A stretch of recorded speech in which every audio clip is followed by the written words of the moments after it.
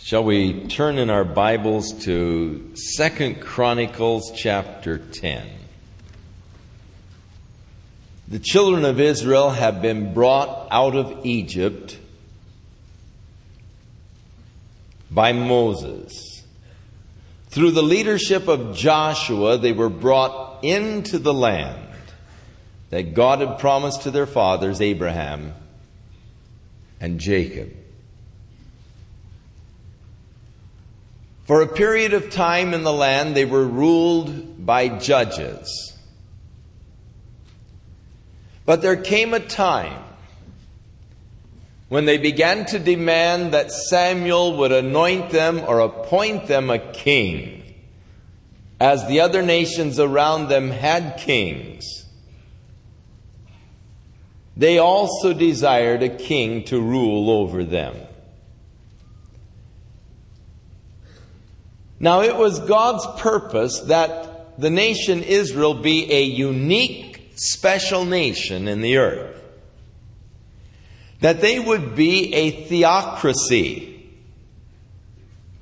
a people who were governed by God. And you may say, what is the highest form of human government? It would be a theocracy, where people are governed by God. But the people were no longer satisfied with a theocracy. They wanted a king that could lead them into battle. A king that they could look to that would lead the nation. And so they went from a theocracy to a monarchy, as Saul was anointed first king over Israel. Now, it was God's purpose that Saul, as a king, would be so yielded to God and would rule over the people in such a way as that he was just sort of a mediator between God and the people. In other words, he would be in tune with God in order to receive the directions and instructions from God, and would so lead the nation in the ways of God. Just the intermediary between God and the people. However, Saul became lifted up with pride. And he rejected the command of God. And in his rejection of God, that is, submitting himself totally and fully to God, God rejected then him as king. And the dynasty of Saul ceased with him. But God raised up another king after Saul, David. Took him from the sheepcote, from following after the sheep, and set him on the throne over God's people. And David was a man after God's own heart, because David was after the heart of God. Though he was far from perfect, though he was guilty of terrible sins, yet because basically in his heart he was seeking after God and sought to do the will of God, God called David a man after his own heart, and God promised David that from him there would be a ruler that would come, that would rule forever. The eternal kingdom. That actually the Messiah would come out of David. But as long as David's children would follow after the Lord, there would never cease one of the children of David sitting on the throne.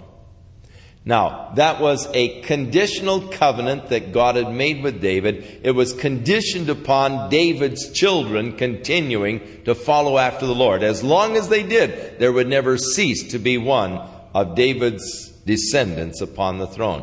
However, David's descendants failed to keep the covenant of God, and after Zedekiah, there were no more kings.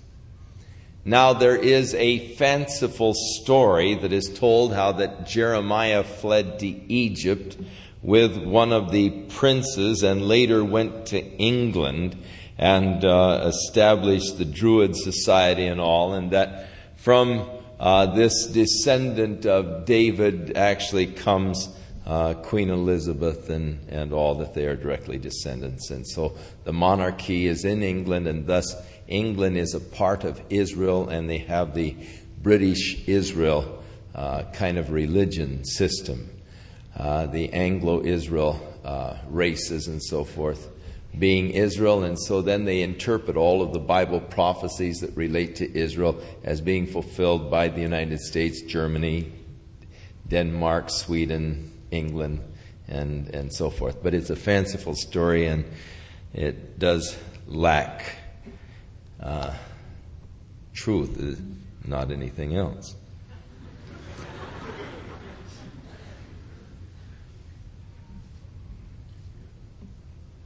So David, under his reign, the kingdom was blessed because David sought the Lord. And God blessed David, and God blessed the kingdom under David.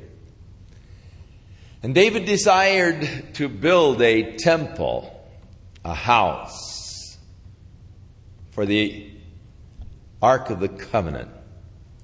For David was dwelling himself in a beautiful palace, and the Ark of the Covenant was in a tent.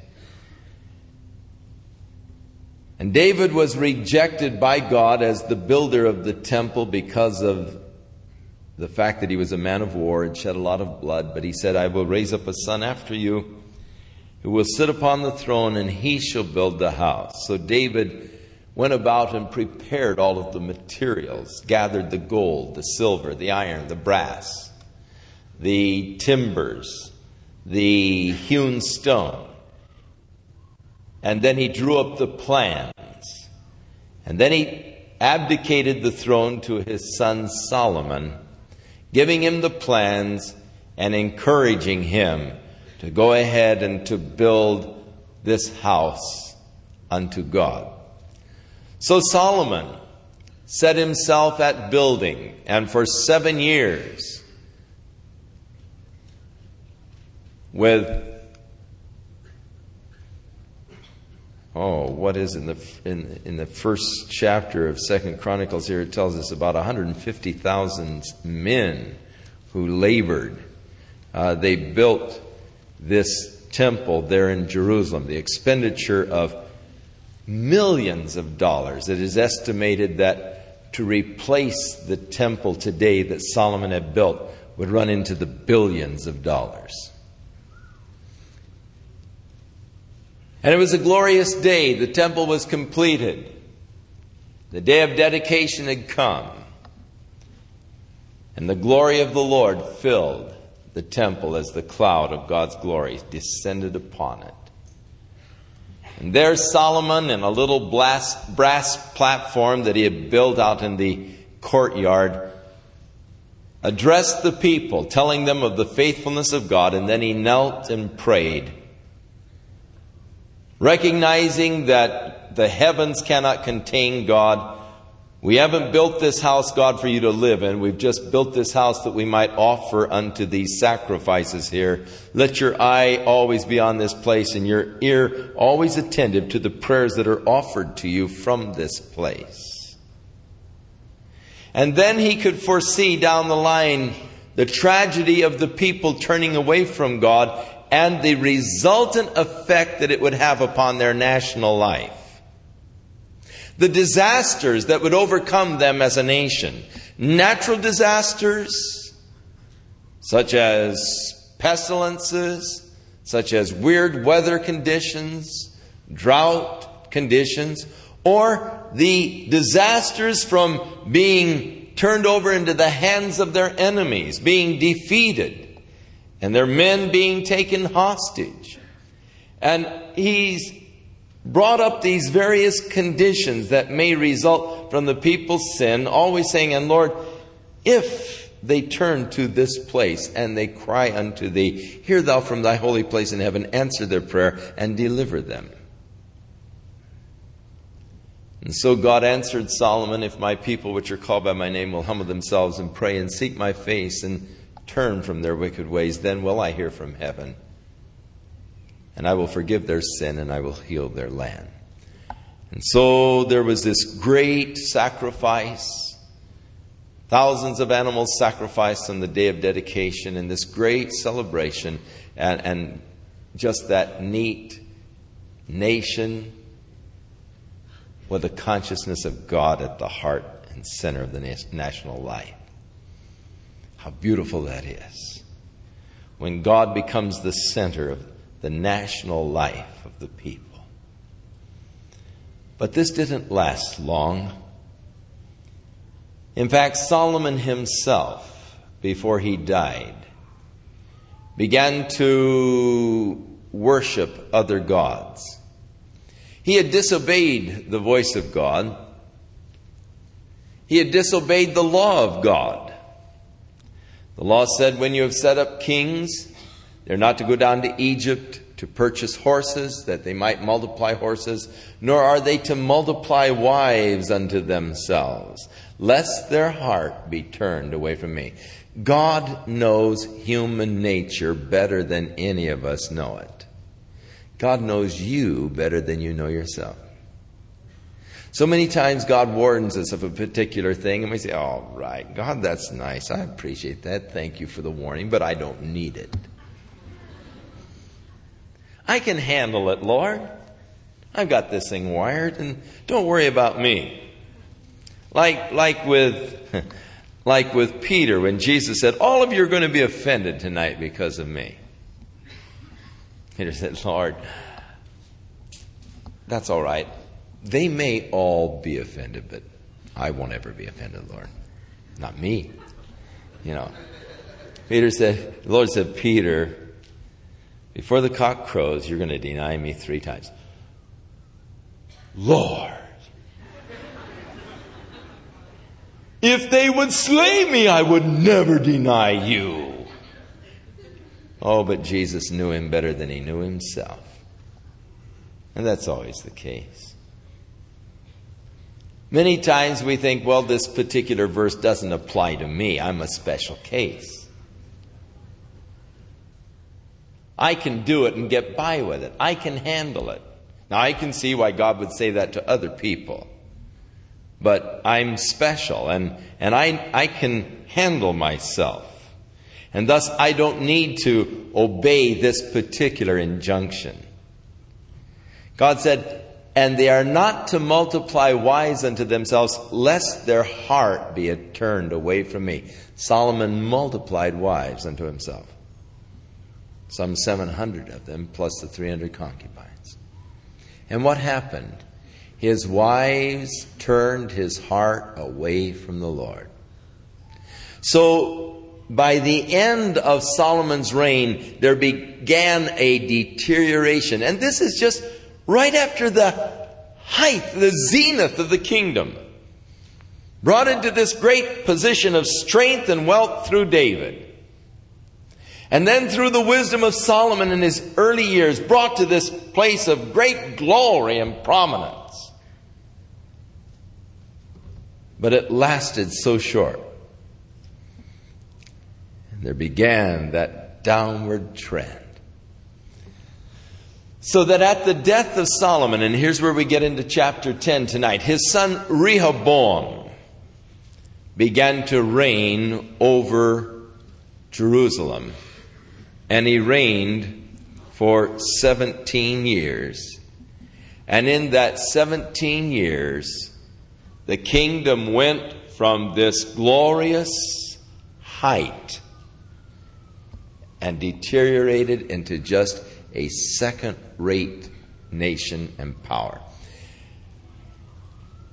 The slide down is so rapid. And once it gets started, it's hard to reverse. This is the thing that concerns me so much about our nation today. Once you start that downhill trend, it's so fast and it's so difficult to put on the brakes and to stop. And it would seem to me that our nation at the present time is plunging down into a second-rate status so rapidly. And I really don't know if it can be reversed or stopped. Once mighty, once glorious. A nation that was established under God. A nation that stood forth in the world as a Christian nation, but has become so totally corrupt, obscene, and has sought to just rule God out of our national life. I am appalled by the rulings of the Supreme Court and by the local courts in the issues that relate to freedom of worship, separation of church and state. It only works on one side. It doesn't work on both sides. And even by my saying this, I am jeopardizing myself, because they've started a new system now. If ever you speak out against it, then soon you have all kinds of harassment. But the kingdom went down rapidly under Rehoboam. In fact, the kingdom was divided right at the beginning of his reign. When Rehoboam was anointed king, the northern tribes of Israel came to him, and they said, during the time of your father's reign, the taxes were increased over and over again until the tax burden that we are bearing is really greater than we can handle. And Howard Jarvis got an initiative to cut the taxes, and he presented it to Rehoboam. And so Rehoboam said, give me 3 days and I will give you an answer regarding this. They said, cut the taxes. We've got to have a tax cut. He said, give me 3 days to answer you. So he went to his counselors, the old men that counseled his father Solomon. And the old men said, you know, these people have a just cause. The taxes are overbearing. We need to relieve them of this tax burden. It would be wise to go ahead and cut their taxes. And then Rehoboam consulted with the younger guys that he was bringing in to reign with him in his kingdom. And these younger guys advised him, now look, if you cut the taxes, this is just the beginning of their complaints. Next week they're going to be back with something else, and then back with something else, and back with something else. And you're just not going to be able to handle it. The older fellow said, look, if you don't cut their taxes, they're not going to serve you. They're going to rebel against you. But Rehoboam listened to his younger counselors, and he forsook the counsel of the older men. And when the people came back after 3 days to get his answer, he said, hey, you think my dad was tough? You haven't seen anything yet. Where he whipped you with whips, I'm going to whip you with scorpions. Well, my little finger will be thicker than his thigh. And he gave these threats, and the people said, to your tents, O Israel, what have we to do with David? And so the 10 northern kingdoms, or 10 northern tribes, rebelled against Rehoboam. And they took this fellow Jeroboam and they said, we want you to be king over us. And so Jeroboam became the king over the 10 northern tribes. And Rehoboam was now just left with the tribe of Benjamin and the tribe of Judah, plus the tribe of Levi. Because Jeroboam in the north, the kingdom that was known now as Israel, established the calf worship in Israel, and he began to just make priests out of anybody. And there came really a total religious confusion in the northern kingdom. And the Levites left the northern kingdom. And all of those people who really loved the Lord, they came on down and gave their allegiance unto Rehoboam in the kingdom of Judah. Rehoboam sent a tax collector up to the 10 northern tribes, and they killed him. And so Rehoboam gathered his army, and he was going to march against the northern kingdom, and the prophet of the Lord came and warned them not to fight against the northern kingdom. And so they returned, and they sought to establish the kingdom under Rehoboam. But it wasn't long after he had returned to Jerusalem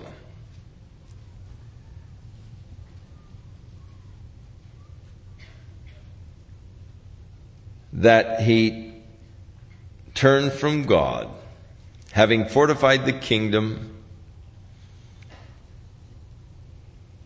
He then turned his heart against God. It came to pass, chapter 12, when Rehoboam had established the kingdom and had strengthened himself, he forsook the law of the Lord, and all Israel with him.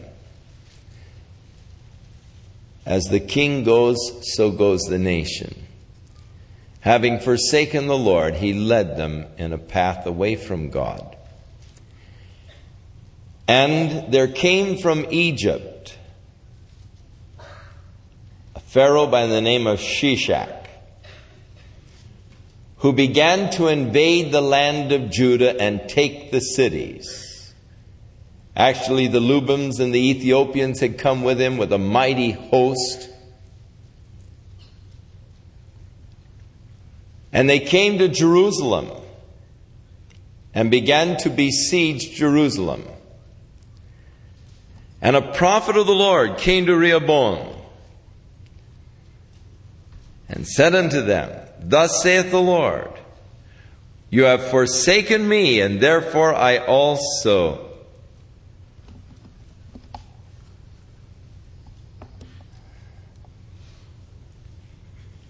have left you in the hand of Shishak. Whereupon the princes of Israel and the king humbled themselves, and they said, The Lord is righteous. So as Shishak was now coming towards Jerusalem, the prophet of God says, Hey, you brought this on yourself. You've forsaken the Lord. Now the Lord has left you. And it is interesting that they acknowledge God is righteous. And they humbled themselves. And the Lord saw they humbled themselves, and he said, Because they have humbled themselves, I will not destroy them, but I will grant them some deliverance, and my wrath shall not be poured out upon Jerusalem by the hand of Shishak. Nevertheless, they shall be his servants, that they may know my service and the service of the kingdoms of the countries. So he came up against Shishak came up against Jerusalem, and they more or less bought him off. They took all of the gold that was in the temple, the golden shields and all of these things that Solomon had placed there, and they gave them unto Shishak, the king of Egypt. More or less just bought him out, and he plundered the city of Jerusalem of all of its gold, returning to Egypt. Now, the archaeologists discovered in 1939 in Egypt and an account of this invasion of Israel or Judah. In the archaeological account there that they have discovered, it declares that they took 169 of the cities of Judah. They also found the sarcophagus in which Shishak was entombed. And it was encased in silver. Actually, it was a silver sarcophagus encased in gold, solid gold. Probably the same gold that he took from the temple in Jerusalem that Solomon had established there. So it's a interesting sort of confirmation from the archaeologist Spade of what God's Word declared did indeed take place. The death of Rehoboam is listed in the latter part of the chapter. In verse 14, it gives sort of a brief obituary, which is rather sad. And he did evil because he prepared not his heart to seek the Lord. On his death, his son Abiah began to reign over Judah. And he reigned for 3 years in Jerusalem. His mother's name was Micaiah, the daughter of Uriel of Gibeah. And there was war between Abiah and Jeroboam. Now, Jeroboam, you remember, was the king of the northern tribes. And Abiah set in battle in array, and the army of valiant men of war, 400,000 chosen men. And Jeroboam came against him with 800,000 chosen men, being mighty men of valor. And Abiah stood upon Mount Ephraim, and he said, "Hear me, Jeroboam and all Israel. Ought ye not to know that the Lord God of Israel gave the kingdom over Israel to David forever, even to him and his sons by a covenant of salt? Yet Jeroboam the son of Nebat, the servant of Solomon, the son of David, is risen up and hath rebelled against his Lord. And there are gathered unto him vain men, the children of Belial, who have strengthened themselves against Rehoboam, the son of Solomon, when Rehoboam was young and tender-hearted and could not withstand them. And now you think to withstand the kingdom of the Lord in the hand of the sons of David, and you're being a great multitude, and there are with you golden calves which Jeroboam made for your gods. And you have cast out the priests of the Lord, the sons of Aaron, and the Levites, and have you made yourself priest after the manner of the nations of other lands, so that whosoever comes to consecrate himself with a young bullock and 7 rams, the same may be a priest of them that are no gods. But as for us, Jehovah is our God, and we have not forsaken him. The priests which minister unto Jehovah are the sons of Aaron, and the Levites wait upon their business. And they burn unto the Lord every morning, every evening, burnt sacrifices, sweet incense. The showbread also set they in order upon the pure table. The candlestick of gold with the lamps thereof to burn every evening. For we keep the charge of the Lord our God, but you have forsaken him. And behold, God himself is with us for our captain, and his priest with sounding trumpets, to cry alarm against you, O children of Israel. Fight ye not against the Lord God of your fathers, for ye shall not prosper." Now here he was actually giving to them a speech, a warning, and more or less rehearsing this period of history.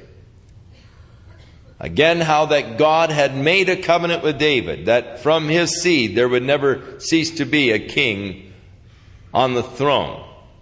And they were rebelling against the word of the Lord in setting up Jeroboam as their king. And they had made then these golden calves their gods. And they were worshiping them, and they had forsaken the worship of God.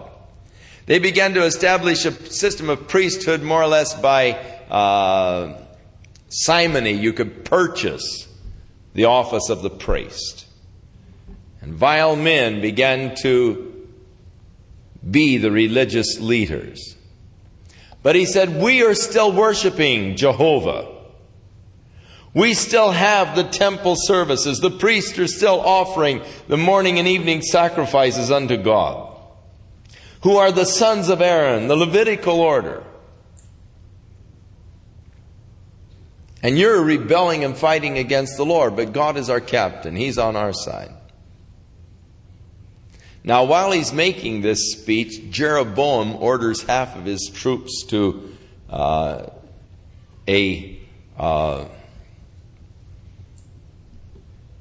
around and to get behind them to cut them off.